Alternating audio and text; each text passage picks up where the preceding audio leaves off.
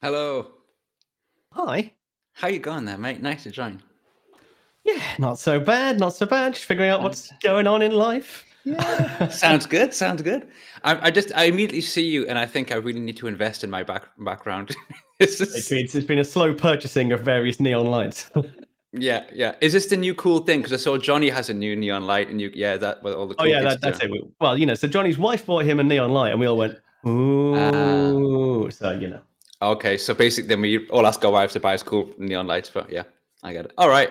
I can get on board with that new trend. there is a danger to all the glowy lights, though. I once left it on and then wandered out, like sort of, kind of put the rubbish out, turned around, and realized it was casting a glow into my street of this purple neon. I was like, yeah, people are going to ask questions. Yeah, that one room that has all the glowing lights in it. Yeah, exactly. Yeah, get the police helicopters coming over to see what's going on there. Oh man, love it. Anyway, thanks for joining, mate. Great to have you here. And do you want to do a little bit of tell us about yourself? Tell us who you are, so the people that know all about you. Yeah, no, that's fine. Hi, I'm Simon. Hello. Simon. So Simon Whiteley, I'm a Microsoft MVP. I do data platforming kind of things. I run a company called Advancing Analytics in the UK. We're a consultancy that does mainly mix of data engineering, data science. So I spend my life doing Spark and data lakes and all that kind of stuff. Cool. I do a YouTube channel called Advancing Spark, where I just do all of the Spark and Delta and nerdy things. And I'm a thing called a Databricks Beacon, which no one's ever heard of. Databricks kind of did their own MVP thing, and there are 13 of us in the world, and no one ever hears about us. But they did send me a little. That's cool. Oh, my Databricks Beacon official. That's rad. Portrait of myself that I keep looking at myself. That's levels of narcissism. Even more exclusive than MVP. There's so few of you, right? I mean, come on. That's well, exactly. That's but some serious stuff. But no one's ever heard of us. We're like a secret society of people who are meant to do loud things for the community. Yeah. Yeah, I get you. So kind of when someone says Microsoft MVP, everyone's like, oh yeah, okay, cool. When you say Databricks Beacon, like I don't know. Well done. I don't know. Yeah. Yeah. But congratulations on that accolade. Yeah. I'm sure as it gets more and more popular, people will be like, and you can say I was one of the original one, like the Kingsman, the OG Beacon. Yeah. Exactly. The only Beacon MVP. Oh. Yeah. And also to add to your list of accolades, also within the data community, definitely the most famous eyebrow. Oh, really? I mean, that I can't really do that, but that's really, I'd say it's a trade. Exactly. It's a trademark thing. I like it very much. It's kind of just, I spent, when I started doing YouTube, I just essentially just ended up gurning into a camera, through lack of any, human contact. And yeah, it's just, I got a lot of comments going, can you try and explain something without pulling stupid faces? I was like, that's just how my face works. Also, why do I want to do that? If I can pull a stupid face, I will pull a stupid face. Yeah. But I think, like, ever since I was a kid, so there's photos of me, like, my parents are like, don't do your photo face. Like, if someone put a camera at me, I like raise an eyebrow, and they're like, why are you raising an eyebrow? And it's like, it's automatic, like a string that lifts an eyebrow up anytime there's a camera around. That used to drive my dad crazy as well. I had a photo face. He's like, I hate that face. And I was like, well, that's a bit harsh. So you hate it, by the way. And also, it's just like a thing, right? I just do. That's the face I do. Fair enough. And now you have to exactly. It's just my face. Essentially, you're insulting the way I look right now. Oh, I love it. Very cool. This entire live stream, by the way, could just be me like asking you what things mean and you explain them to me. I look through your speaker profile. Your sessions and stuff I'm not really sure what that means. Words. What that means. Words. Tech words. Yeah. Mm-hmm. It wasn't until that long ago that I learned the difference between like a data warehouse and a lake house. And if someone explained to me, I still wouldn't really. I'd be like, just go on a YouTube channel. They'll explain to you. I don't know. Yeah, just send them to me. Just like exactly. That guy ran for half an hour. Be fine. Yeah. It's just a big place full of data at the end of the day, isn't it? And then I started reading about Databricks. They have these like Databricks train, and then I was very confused by stuff like gold, silver, and bronze. I thought that was some kind of ranking and stuff, and I was like, "What's going on there?" And I got confused, man. There's a whole world out there. I'm not a fan of the medallion architecture. Oh, see, is this one of your famous opinions that you have? Why are you not a fan of medallion architecture? Opinions. I have correct facts that I share with the world. I mean, it's just naming, right? Yeah. Yeah. I mean, the whole medallion architect, people have been building warehouses for years, and you dump data in the first bit and you call it staging or raw or something like that. You clean the data up and you call it clean or standardized or something. And then you put it in a warehouse and you call it warehouse. Yeah. People have been doing it for years. Bronze, silver, gold is the same thing. We don't use that because we know loads of data governance teams who are like, we use bronze, silver, gold to talk about where the data comes from. You can't also use it for how clean the data is. Yeah. You just come up with a different name, but it doesn't really matter. As long as once everyone understands, if you go, here's my raw data, then your users go, oh, it's raw. It's going to be good. Yeah. As long as they get that message, then it doesn't matter what you call it. Sometimes I feel it's one of those things where they invent new names just so they can sell it for a little bit more. I'm not sure how that's. Yeah, I mean, now that's what I tend to have opinions about. Okay, fair enough. Good stuff. But it's fine. We won't go into angry opinion time. It's okay. Angry opinion. If you want to go on angry opinion, this is like just consider it a springboard for you to go on whatever rant you want, and I'll just sit here and nod my head and it's like that sounds interesting. This is great. You know what I mean? It's fantastic stuff. Fine. You can rant about something. What's it like with Johnny? Come on, just he's not listening. No one's listening. Is your nightmare? Johnny is awesome.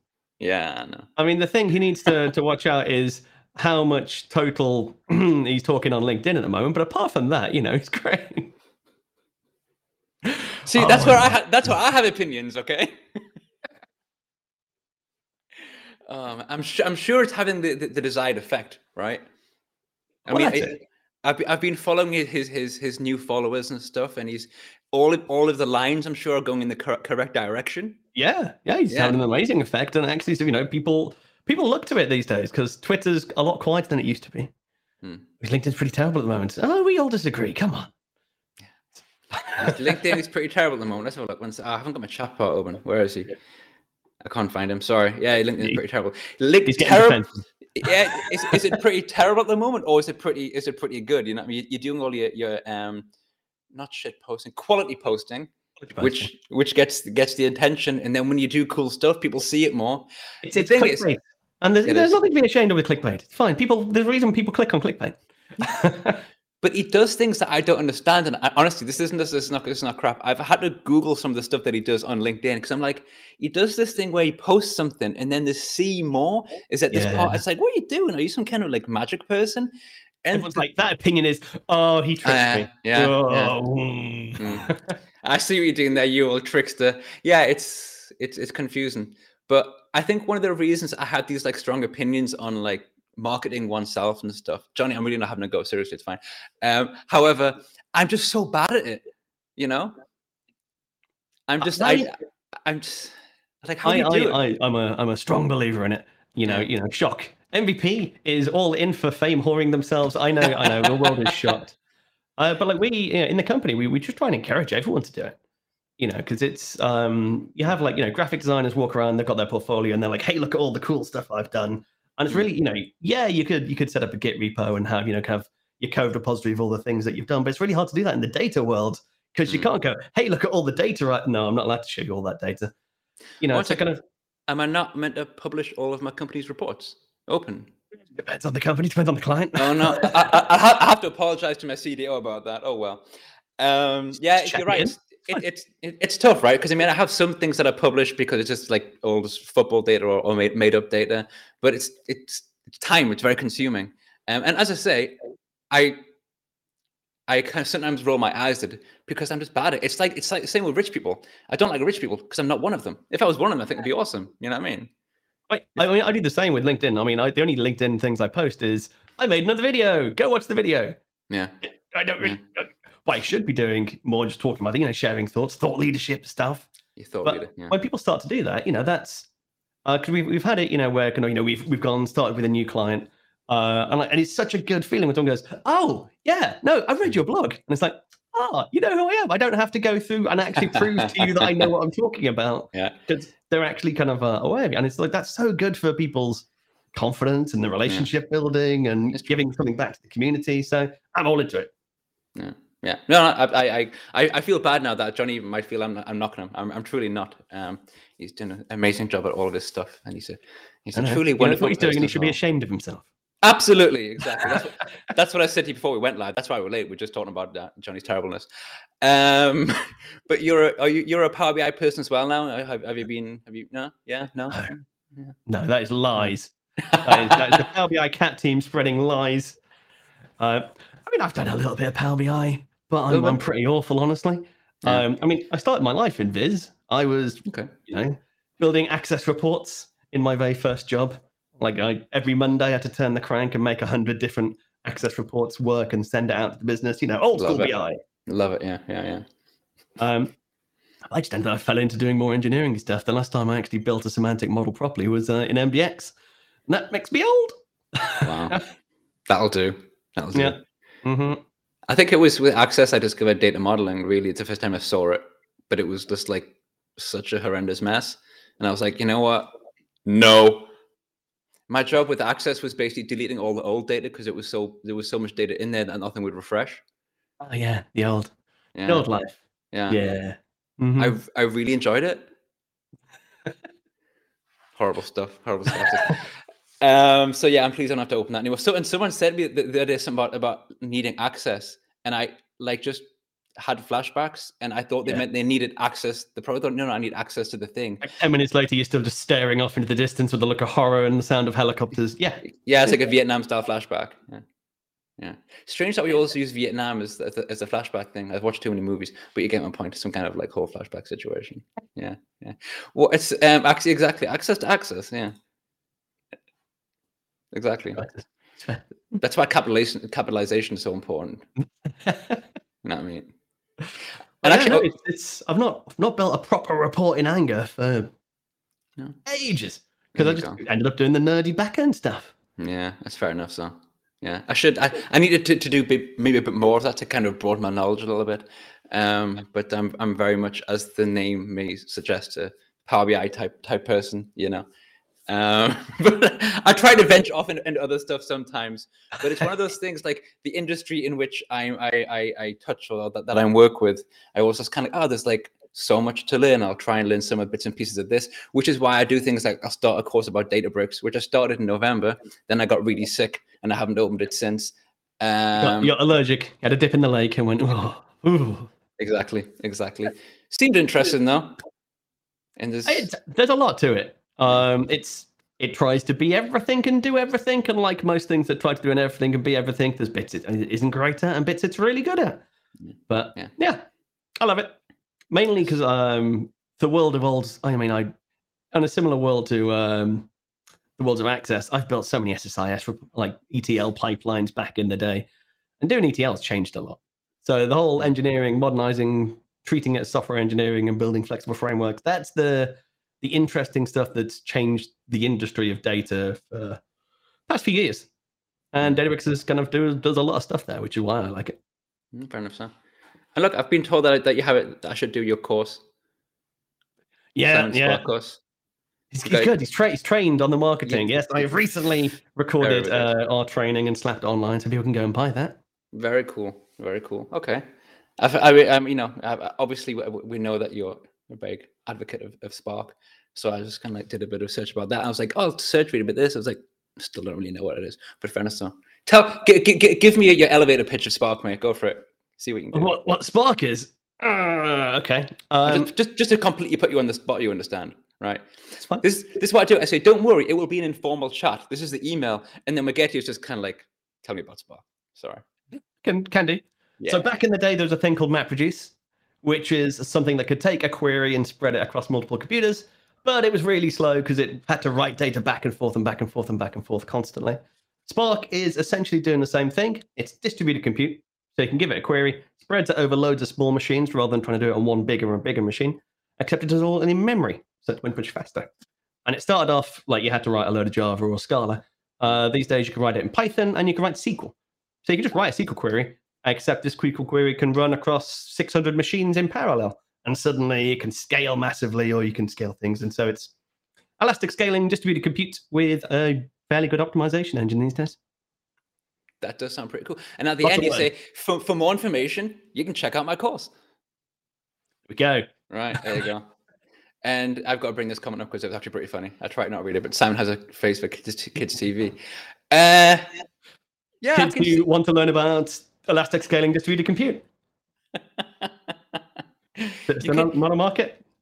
I'm not sure. Like maybe if I think we're similar generation. Did you ever watch like things like Philip Schofield and stuff on kids TV in the UK? Yeah, That's like it. in the, I need a Gordon the Gopher. I need some kind of exactly yeah. the Duck, Good, and the Gopher, and it was called the Broom Cupboard, right? Yeah. That Right. was Andy Peters. Yes, it was Annie Peters. That's right. Yeah, it's true. Yeah, old. Whatever happened to Annie? Yeah, it's starting to make you Back feel in the day old. before this CBeebies nonsense. Oh, I know all this stuff like Coco Melon, whatever it's called these days, that all the kids are watching. I have no idea. Yeah. And we didn't have ChatGPT. Sorry, it's all about ChatGPT. I saw a ChatGPT post come up, so I had to put it on. Yeah. I mean, the amazing thing we did, so we were trying out, like everyone at the moment, we tried out ChatGPT to say, can we just get that to write our marketing rather than us having to actually write copy? And we did write a sales pitch for, our new Spark training course. And it came out with something that sounded quite formal. It said, could you do it for toddlers? And it kept calling me Mr. Sparky. And it said, it's going to be fun, entertaining hour with Mr. Sparky teaching all about Spark. And it's like, okay. It was a little bit creepy.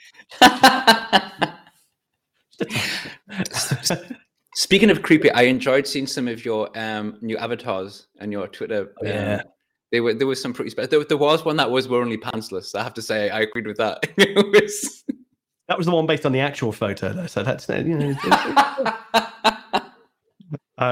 were trying it. It was like so we try and like on a Friday, gets to 4:30. It's like, hey, everyone stop working, have a drink if you want to drink, and then just chill from it. And we're just feeding different people's photos and saying, make this into this. And so I was feeding it Johnny and saying, make it Skeletor, and that was terrifying. They are half skeletal, gurning face. It's quite good. But the various different ones of me as Pixar have been. Yeah, the final result is one that you use. It's pretty good. I like it.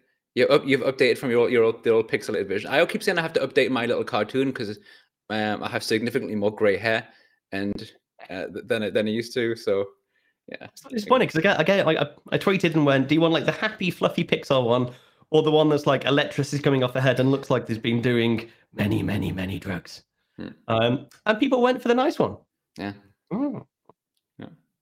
I'm not sure if this is just someone just shut up. You're old as fuck, dumbass. Fair enough. I don't know if that's you or me, but yeah, I'll happily take it. That's fine. I think it's meant to be an insult, but you know what I mean. Fair enough. So whatever. Can someone block this person if someone there has some kind of right to do so? But I appreciate the comments. It's an open forum, and if you want to call me a dumbass, I've been called worse things, to be honest. I mean, yeah, I generally get weird abuse in on the YouTube channel. I get all sorts of can't understand your accent. Can you please stop and actually stop pulling weird faces? It's fine. I haven't actually. The only place I've actually been insulted thus far wasn't YouTube. It was about a video. It was someone. Actually, this was Johnny saw this as well. It was I posted a video. I forget what it was about now, but this 1 second. No, that's whatever. This person decided that they were just going to call me that I was embarrassing myself because they didn't agree with my opinion on, I think it was like pie charts or something. But the funny thing is, they then posted a video, a link, sorry, to how a report should look. And I swear to God, it was the ugliest report I've seen in my entire life. It was just like horrendously bad. And I was like, I could take the insult, and I could take that I was wrong if what you linked to wasn't so horrendously bad itself. So what are you gonna do? Yeah. I mean, I almost like take pleasure in just making it as bad as I can if I ever have to do it, because I know there's people far better at doing actual good, well-designed reports these days. So I just tend to go for a 3D pie chart and just make everyone cry. It's the way forward. Yeah. I like to see the pain in people's eyes as they go, oh. Yeah. I did actually. I had this sudden urge the other day to actually make some like really horrendously, obnoxiously colorful visualizations, just for the hell of it, Because it's always like I'm trying to make it nice and trying to make it like understated, so it really shows the data. I was like, no, I want bold, I want fucking yellow, and all this kind of stuff. Yeah, so what we're gonna do. Was it Microsoft marketing? Exactly. This is because they still do have this thing on their mic. If I mean you're not a Power BI person as we've established, but the marketing that Microsoft do have for their tool when you see some of the screenshots and stuff sometimes is pretty funny. Jeff, do you have the rights? Jeff, do you still have the rights to like block people and stuff just so we can get this person who is now talking about Jeffrey Dahmer, which is a bit strange, by the way. Yeah, what are you gonna do? Anyway, mate, what's the on a daily basis? What do you find yourself doing? What or make it more interesting on a daily basis? What do you find that actually ends up frustrating you most? What are the challenges and that kind of stuff that blocks in your day? I mean, I know I do a bunch of stuff these days, but a lot of it is running a company. You know, being fair enough. Yeah. But yeah, no, we do loads of like design workshops with clients who are trying to figure out how to build a lake and how I should do things. Most of what we end up doing is network security and how you should secure data. And people going, if you put it in a lake, then it's not going to be secure, it's not going to work, and that's just painful. But yeah, no, I just kind of love it. Most of my time I spend explaining all the weird words that we come out with, all of your Delta and Spark and Lakehouse and what are all these things. I just spend my life explaining what those things are and how they work and how you can do all the stuff we used to do back in the day, but you can do it in the new stack and it's the same. It's just the technology's different. Yeah, fair enough. So that sounds reasonable. Yeah, mostly it's training, drawing pictures. Spend most of my life whiteboarding. I can't really relate to anything that comes to running a company, to be honest. So that's fair. That's just something that I've never really ventured into. Quite far, I think, from where I am. So respect for that, man, because I can never do that. I certainly was not this grey when we started the company. Yeah, then that was like, you start the company and then like a month later, it's kind of like when you see someone become like prime minister, and then like the next year, and then it's a war kind of like breaks out, gray, and then you see them going, yeah, it's a little bit like that. Yeah. So like pre-pandemic, like I think we started the company in 2019, I think. Jesus, that's a long time ago. That's interesting. And you see videos from past summit the year before, and it's just like, young and fresh faced. And then post-pandemic, it's like, tired and old. The thing is, we say this because of the pandemic, but it could have just been the passage of time that those few years generally it has just do that. Just been several years. Oh man, yeah. Look, I was like, oh yeah, the photographs before, because I was going out more, I was doing this more, and then I was just kind of but also I think the difference between being in my late 30s and my early 40s is just the transition of my face, to be honest. Oh man. Okay, I'm going to bring up a question by Benny. I'll clean the chat, by the way. Johnny, thank you for telling me that person's on Twitch. I took the stream off Twitch, and I don't know why I put it on there in the first place, because no one ever watches it there. It just it's an option. I can do it. So nice to know for the future. Sorry about that, everyone. But to be fair, she's right. I'm old as fuck, so what are you going to do? I still say that could have been either of us. Yeah, fair enough. So what can you tell us about Frosthaven? I can't say anything about it. I don't know what it is. Maybe you can. So that's something that's just making Benny sad inside. So there was a tabletop board game called Gloomhaven that was a massive Kickstarter thing a few years ago. Yeah. And Benny is a big fan. I was a big fan. And there was a Kickstarter that was in like 2020. They were bringing out the sequel called Frosthaven. But then pandemic happened. And then no one can actually play it. And slowly now people are starting to get it. And we got our copy like 3 weeks ago. Okay. And Benny's still waiting for his. And he's very sad that he can't be playing. That's class. I love it. So basically, you get a chance to gloat because it's like having early access to a cool new feature, right? Pretty much. That people have been waiting for literally 2 years as the world shut down. Yeah. And maybe, it's good, but I'm not going to tell him anything about it, and he can just wait. Maybe you got it first because you're one of these 13 people with this award. There was a beacon. The beacon. That's what happened. Yeah. I don't think. Yeah, you sure? Maybe it's one of the benefits that comes with it, I mean, especially because my wife ordered it, not me. So it's probably not. But yeah, no, which being it's basically if I'm not ranting at people about Spark and nerdy internet things, I do tend to be playing lots of tabletop games. So yeah, fair enough. Sounds good. It's very good. play board games, but the board games that I tend to play, or the board games that I play with like my children who are like 9 and 7. It's not 9 and 6. Sorry, get that right. So it's probably not the most interesting board games that will appear in the world. I think I kind of I did see you chatting to Mr. Saxton about his nerdy depths of board games, and yes, no, I have to say I've literally kind of got two like bookcases in my dining room that are just nothing but board games all the way down. Yeah, crazy. Love it. Anyway, I do not fully understand why it's this particular live stream where apparently we're just getting hit by bots, man. I mean, seriously, I don't know what's going on there. Maybe I should be like, hot. It's fine, I'll take that. That's a good point, actually. Is that like an insult or a compliment? I don't know. I'll take it as a compliment. It's fine. In I mean, I'm old, just a fact. I'm starting to get jealous that I didn't say about me, to be honest. Maybe I should take it that I've arrived. Maybe my channel's got to a certain size whereby people actually recognize it, and I get people spam me now for whatever. Johnny did also declare it to his shitposting open season, so maybe that's it. That's a very good point. I actually, that's a good point. Maybe that would just make that the theme of this one, just blame Johnny. That's fine. Yeah, that's fair, right? I'm pretty sure it's all just Johnny with various different alts he's got. True. I should assume everyone on the internet's Johnny now. Love it. Oh god. That's a good point, actually. Board games that you can play in Power BI. You can play. Was it Minesweeper someone created in Power BI? Was it like?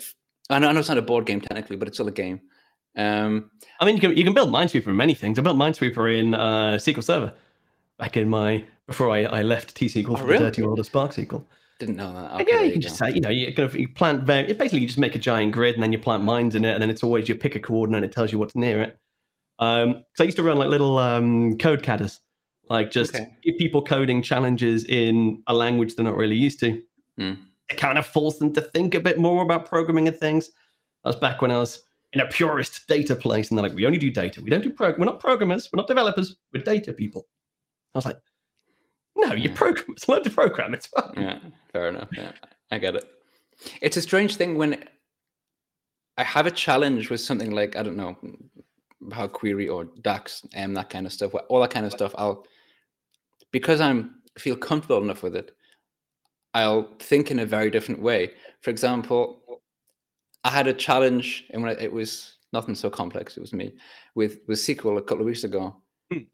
And it was something so simple, but I approach it in a different way. And it was, if I just thought how I think when I do DAX or I would have solved it like immediately. But it was literally just change. I forget what it was. Something really like work yourself down into a hole, and then you're like, but I've started doing it this way, so I've got to finish doing it this way. Yeah, exactly. So what you do, you start with panic, maybe cry a little bit, and then just kind of so can someone please help me because I don't know, and they're like, do this, you fool. I'm like, right. Oh, I miss a good coding cry. So at that point at like 1 a.m. and you're like, why won't you work? And then in the morning you're like, oh, yeah. I'm really stupid. Yeah.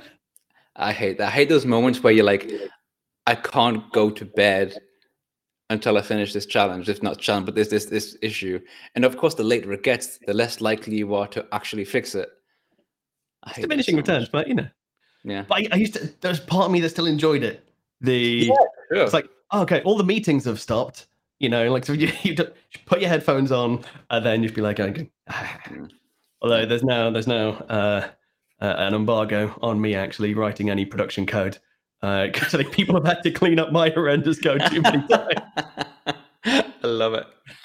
Because I ended up with like zero time because I was like dancing between so many different things, like constantly context switching. And so I'd always get like people to go, right, Simon, can you help me out with a problem?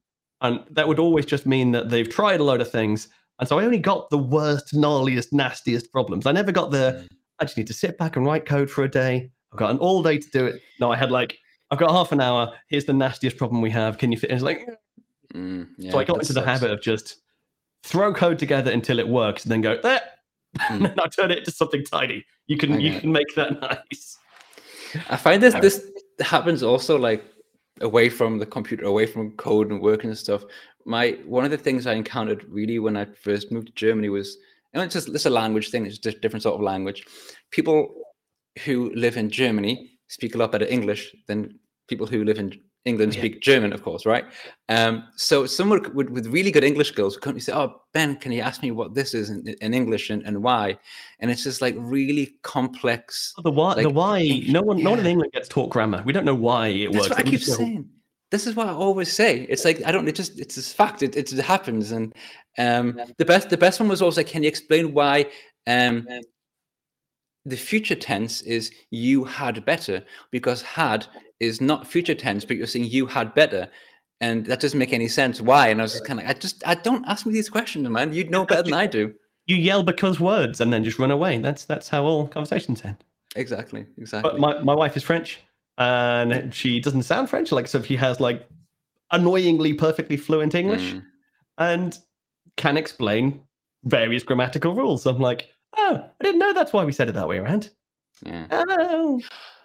The weirdest one is the thing when you're like there's a structure to the words of description, like a big red. It's not a red big, it's a big red. And there's a structure that I have no idea what it is, but I feel totally brainwashed that I know it, and I always say it in that order. And if someone says it in the wrong order, it just sounds weird. It's really strange. It really freaks me out that I know that, but also at the same time I don't know it. You know what I mean? We just have learned through osmosis roughly the right way to assemble words until we can word good. That's about how we get through it. Fine. I'm going to bring up this question because that's a really good question. Can Power BI run Doom? Wasn't there a thing recently where someone? Yeah, I mean, pretty much anything can run Doom, right? That's the thing, right? There's always like that's the lowest thing. It's like, can it run? Someone made a pregnancy test run Doom or something stupid like that. I'm sure I saw this. It was like this little tiny screen. I mean, given you can make a custom viz and then just write a bit of TypeScript, it can technically do anything. Yeah. So I'm actually gonna give it a yes to that, even though I don't know, but it must be able to, because it's just yes. It doesn't depend. It just does. It can do it. Ask me to provide a link or how. I don't know, but if someone in the chat can confirm that, then yeah. But it does. It does. I will happily say yes. Then if someone else do it, I'll say talk to a Power BI person. Exactly, just not me. Spark run Doom. Probably. There's a Temple of Dax game that's the first shooter is according to Johnny. So yeah. And now I said Benny. I was hoping Benny would pipe up, because that's when I said someone, I was specifically hoping. That's the official Microsoft word on it. Is Doom is supported in Power BI. There you go. Official from the cat team. Yeah, fantastic. And DMP would Daniel and Marsh Patrick would make it happen for sure. Yeah, just get Deneb on it. That's my go-to answer for visualizations anyway. Just get Deneb on it, to be honest. How do you feel about data visualization? Do much of it? Care much about it? Or just kind of like there's a chart, look at it, I don't care. Next. A little bit of Stephen Few, always within easy reach. Love it. I was well into my data viz for a long time. Yeah. I've taught a lot of people how to assemble good dashboards, all about the Z reading orders, all about the clean spacing, all about the data per dot, and just all that good stuff I was into for a long, long time. And then I became a back-end data troll and just sit there with my data shovel, shoveling things around. So I care. I just don't do any of it these days. It just means that you have a very broad knowledge. This is how you end up owning a company, right? It's like I have so much knowledge that I can spread about. I'm going to own a company, and then it just means I'm old.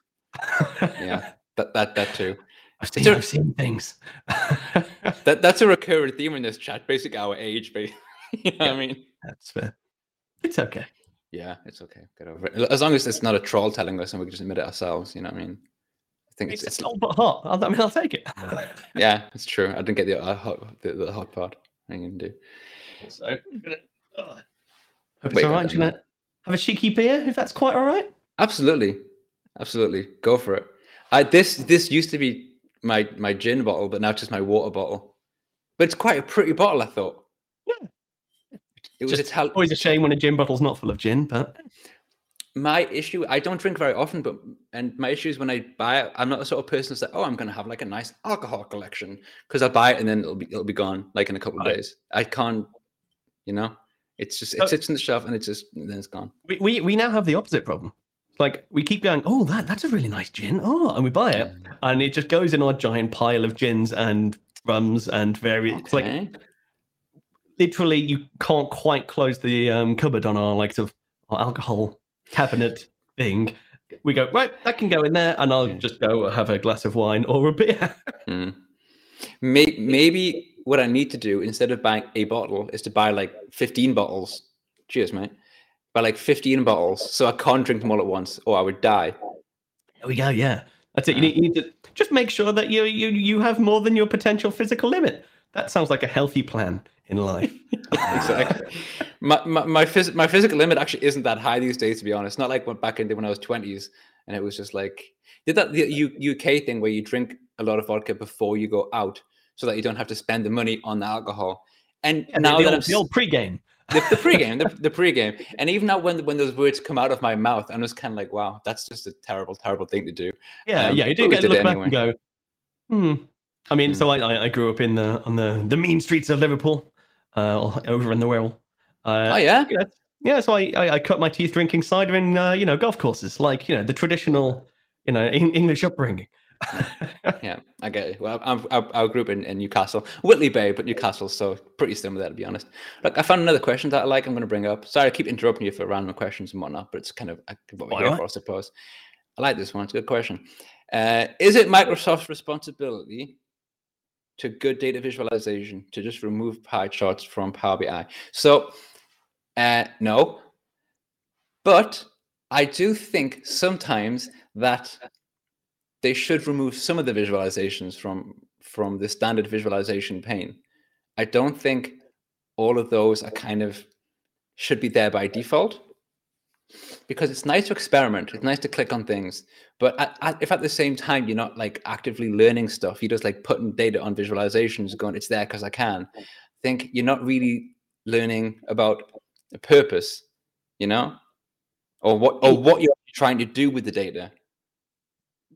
It's my opinion. The depressing part is most dashboards you can kind of get away with lines, scatters, bars, and columns, and that's all you need for a lot of the basics. But you don't, because you got so many options. You're like, I'm gonna put a violin plot in there because I feel like I need one. Yeah.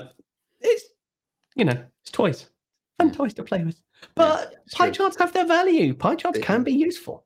It's just fun to hate on them and hate on the people that use them. Yeah, true. It's one of those things that I think within industry we kind of like focus on a lot. There's like 100,000 blog posts on pie charts, so what's good about them, and they kind of say the same thing over and over, but what they're saying isn't wrong, but it's just there, and it's, as you say, it's fun to do, and it is. And the fact that pie charts for me tend to be used by like in politics, and like the worst things in the world. This like you know what I mean? Like the kind of I love a good like newscast, like news broadcasting, and it comes up with some data viz, and you go, who did that? It just hurts inside. Yeah, it does. But then you get a laugh at it, so it's fun. There's one that I'm hoping the AA viz people will slowly make happen, because Wigan kebabs. Wigan kebabs. Yeah, I'm scared. Tell me. So a Wigan kebab. So the area of Wigan is very famous for its pies. Everyone loves a pie around Wigan and St Helens. A Wigan kebab is a pie sandwich.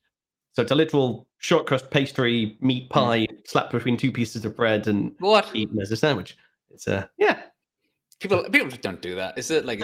Oh, they do. Oh my god.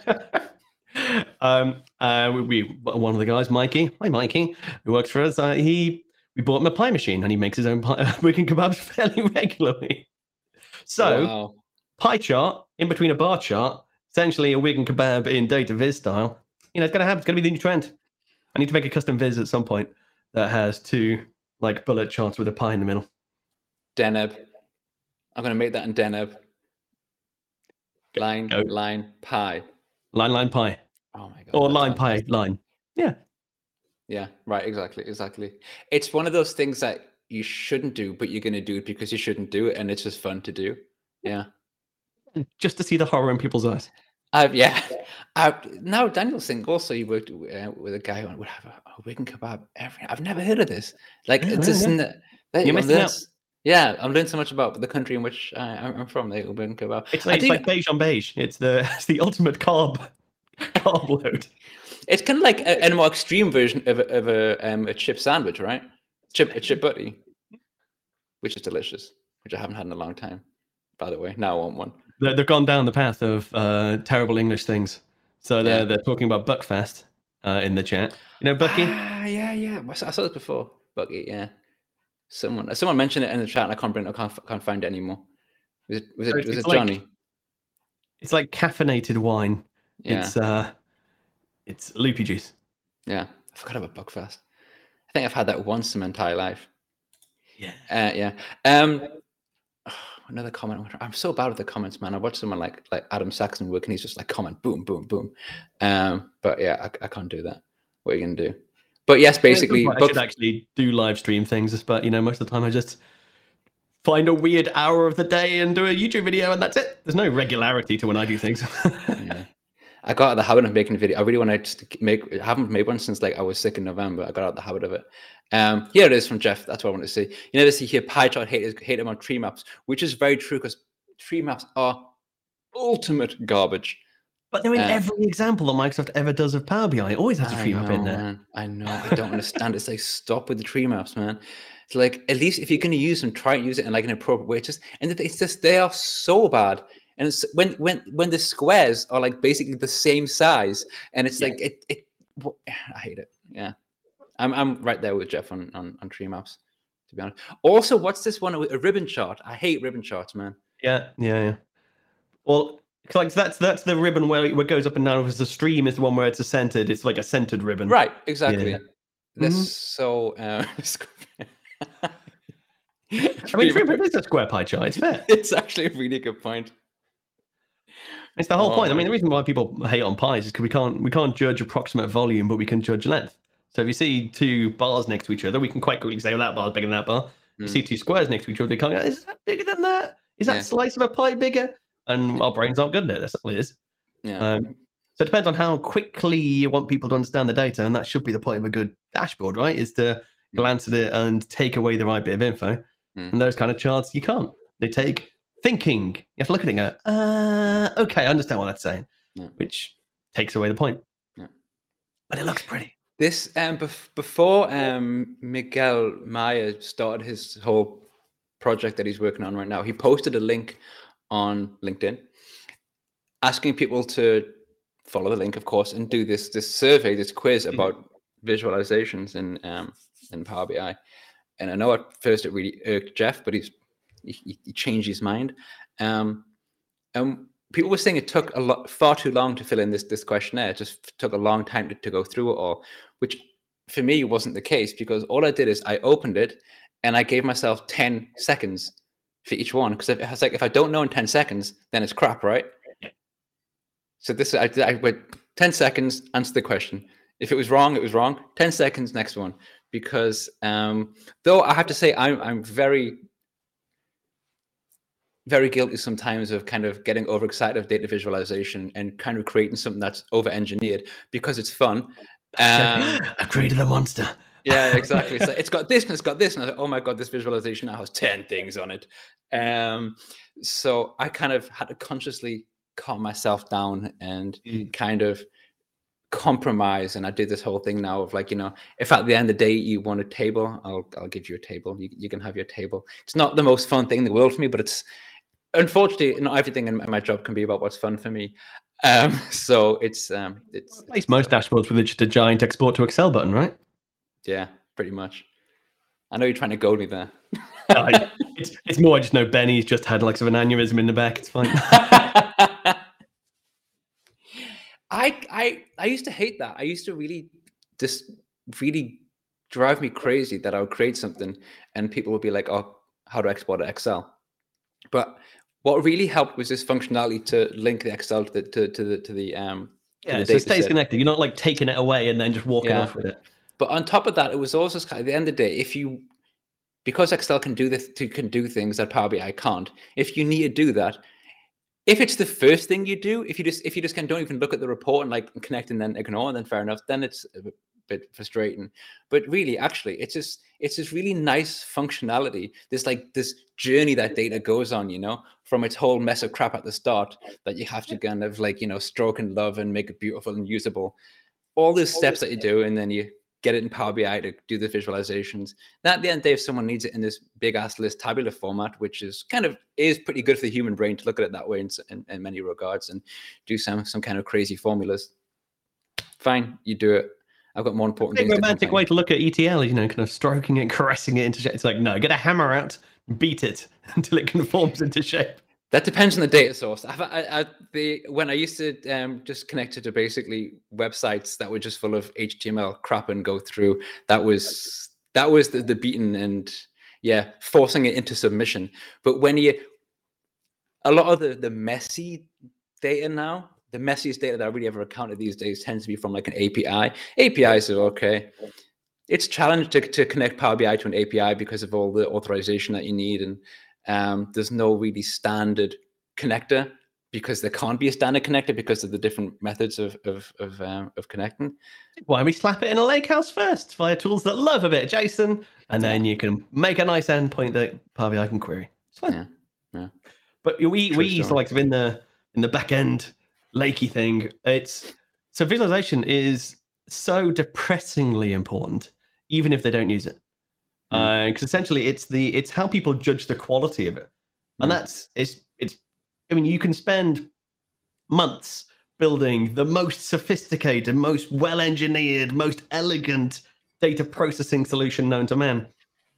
And if the report looks a bit shoddy on the front, people are like, I don't trust it. Don't trust the data. It's not going to be very well built. Because that is how people judge the entire thing based on the quality of that, the viewpoint at the end. Yeah. And we've built some crazy, amazing things. And then, the client builds their own report and then no one trusts that. And it's just like, so getting that front end right is just really crucially important to engender the trust and the quality and to get users on board to then start using the data, even if they just export it to Excel. Yeah. No, I mean, I think generally with Power BI, people will at first not trust it by default. Yeah. Of course, depends on how often you've been using it and all that kind of stuff. But generally speaking, I mean, I had an example of this very recently where there was a report that had been built to exact specifications, exact calculations, and took the data. They wanted to check it, so they exported to Excel. Then they got the Excel, and they also connected to the data warehouse. The figures were wrong. They were like, why is Power BI wrong? I'm like, why is Excel wrong? Why are your figures wrong? It's that assumption immediately. I find it's not terrible. I totally understand where the people are coming from. I get the mentality, but it's frustrating that you have to deal with it so frequently and have to try to encourage people to come on board and kind of understand that it's not by default. That's a whole cultural shift that happened ever since warehousing became a thing. Because it'd be like, my Excel's right because I can change the figure to make it right. But your report's wrong because it says the wrong figure, even if I know that's wrong. It's like, but then that's why you have to go back to the source and fix it, and then it'll flow through. And that mentality is still rife. It's like going, if you put garbage in, guess what you get out? Yeah, true. I can remember one of my earliest encounters with like data and stuff was back when I worked in a bookies, and at the end of the day, and then the week, not at the day, sorry, you had to do your balance sheet. No, it's a weekly balance sheet. You have to do your weekly balance sheet, and notice, these numbers here and these numbers here have to balance. They have to match. That's how a balance sheet works. And I remember vividly watching someone, the balance sheet didn't match. So of course you got to look to see where the error is. This person just kept going, if I change this number, I was like, no, it's not going to work. If you change the number, it's going to just keep not balancing. That's the point of what this sheet is.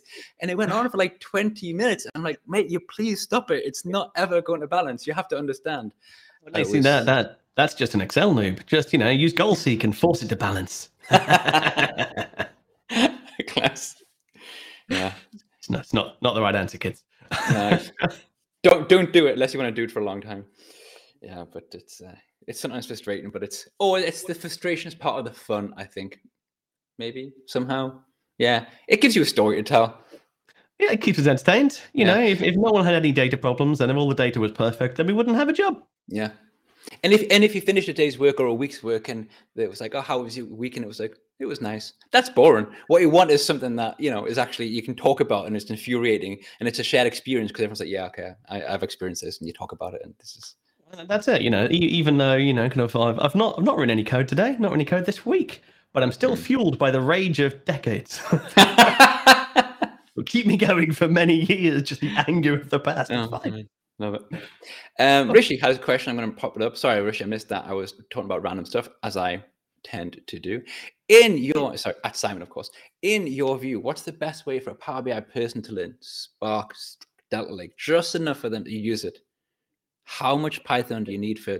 How come around that word? I mean, obviously, there's a fantastic Spark Fundamentals course now available from Advancing Analytics. We're failing that. I mean, so you don't need to know Python or PySpark to use Spark. You can write SQL. And it's Spark SQL, which is a bit more like MySQL. So it's slightly different to T-SQL, but it's almost the same, anti-standard if you're in the SQL endpoint. Things like, instead of doing square brackets, if your column has a space, you do backticks around it. Instead of writing select top 10, you do select blah, blah, blah, limit 10. There's one or two syntactical changes. Otherwise, it's just SQL. So if you're trying to query, if you're coming, trying to wrangle data from various different tables into a data set, yeah, you can just write SQL. You don't need to know it. How much PySpark do you need to actually, build lakes and lake houses and stuff? Technically, you don't need to do it at all. You can just write SQL and say select from, insert into table, and have it all entirely SQL. For me, that misses the point. Because SQL's hard coded essentially. If I write something that says select some data from this table, clean it, and write it to that table, that SQL script can do that one job. It can move data from that one table to that one table, applying those rules. And that means for every single table that you've got in every single step, you have to handwrite that SQL.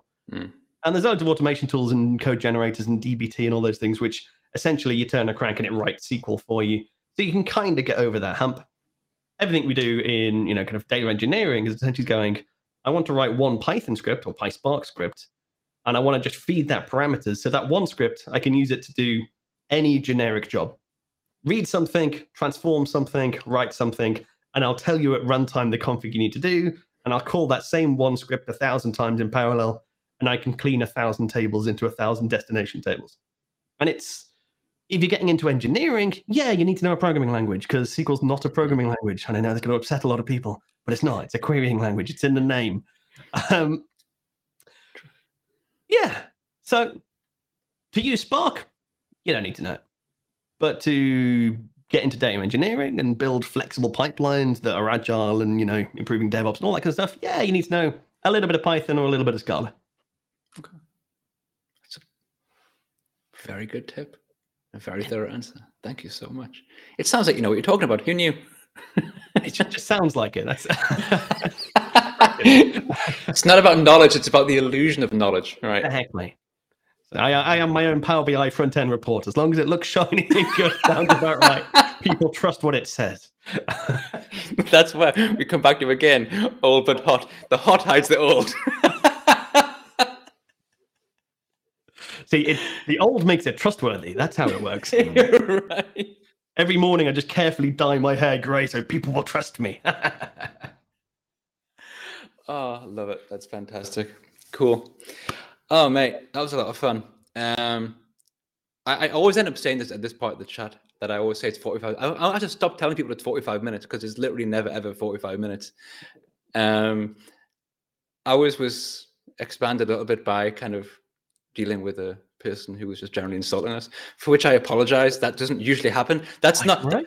That's not why I invite people to come on, to be like abused by some random person on the internet. You know what I mean? If you're going to be randomly abused on the internet, it's not difficult to do, to be honest. Just go on Twitter or something.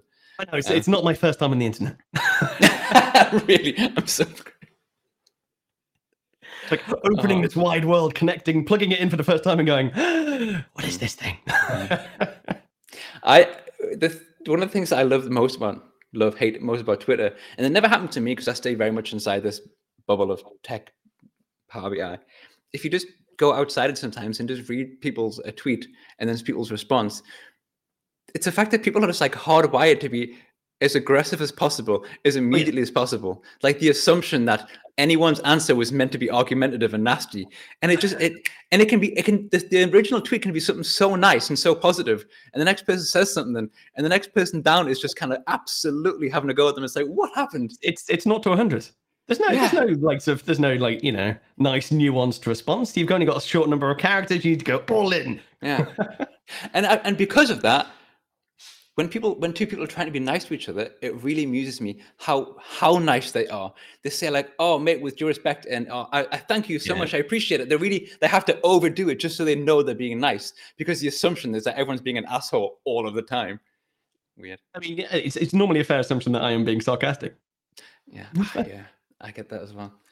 But I've certainly been kicking various hornets' nests by saying things like data vaults don't belong in a lake, and that got lots of people really angry. Yeah. I got lots of essays, lots of people going, I see your point, but and yeah, and it's fair. It's topics people are passionate about. They want to. Do you respond to them or just let it go? Because it's a strange place to have a conversation in the comments, isn't it? Like in YouTube comments. True. But yeah, no. I mean, if it's a fair comment, I see it, and I'm not just running around crazily somewhere else, then yeah, I'll respond and kind of just happy, because discourse is fine. Yeah. And discussing things and going, oh, that's a good point. What about that? Have you thought about that? That's absolutely fine. But obviously, it's someone going, your face is stupid and you're wrong. It's like. I mean, I can't disagree. Thank you. Can you expand on that, please? Please list all the ways in which my face is bad. My ego is too big. I need to be taken down a peg or two. I mean, that's probably fair. But luckily, I've got lots of people who work with us who do that all day. Well, take you down a peg or two? Yeah. Okay, fair enough. So lovely. They're all lovely. Of course they are. See, such an advert for yourself and your company, and your course, of course. Oh yes, which hasn't been made. Largely been other people mentioning the course, which is very nice of everybody. That's true. See, that's how highly they think of you and your work.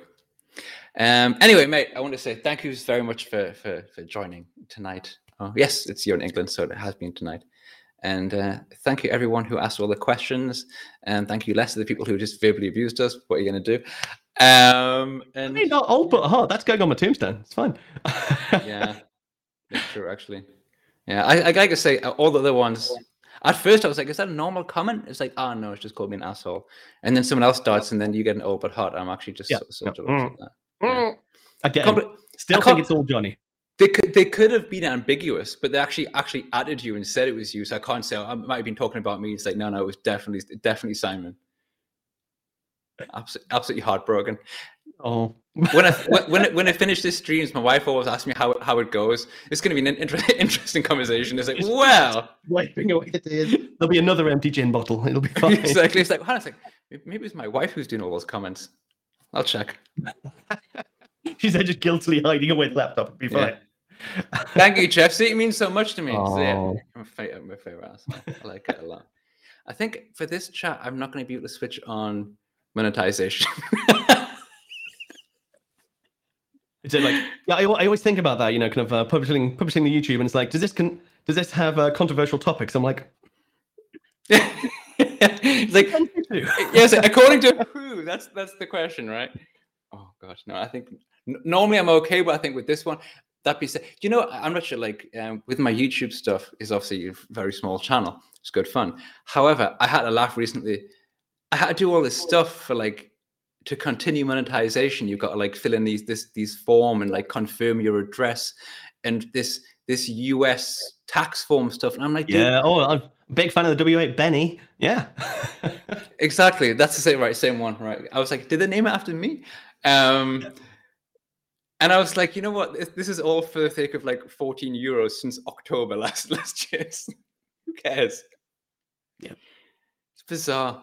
I was just like, if you wait until I got to 500 euros, which is going to be in 3 years from now, maybe a bit more, then that's fine. But when I'm filling out all this stuff, when I'm waiting for a letter from Google, which takes 3 weeks to arrive, it's like, surely this is costing you more money than you're actually going to get from you, man. It is the postage alone. Mm-hmm. Crazy. Again, one day, guy in the cube leagues, rakes of money yeah. just being shoveled at you from Google. Exactly. Not there yet. Love it. Anyway, I keep on rambling. Thank you everyone for joining. Of course, Sam, it was an absolute pleasure, and I would like to, do it again some point in the future when I know more about these topics, which you know more about. I can understand a high percentage of the words that you say, and yeah, it was good fun. Thank you very much, everyone. Thanks, Simon. Goodbye.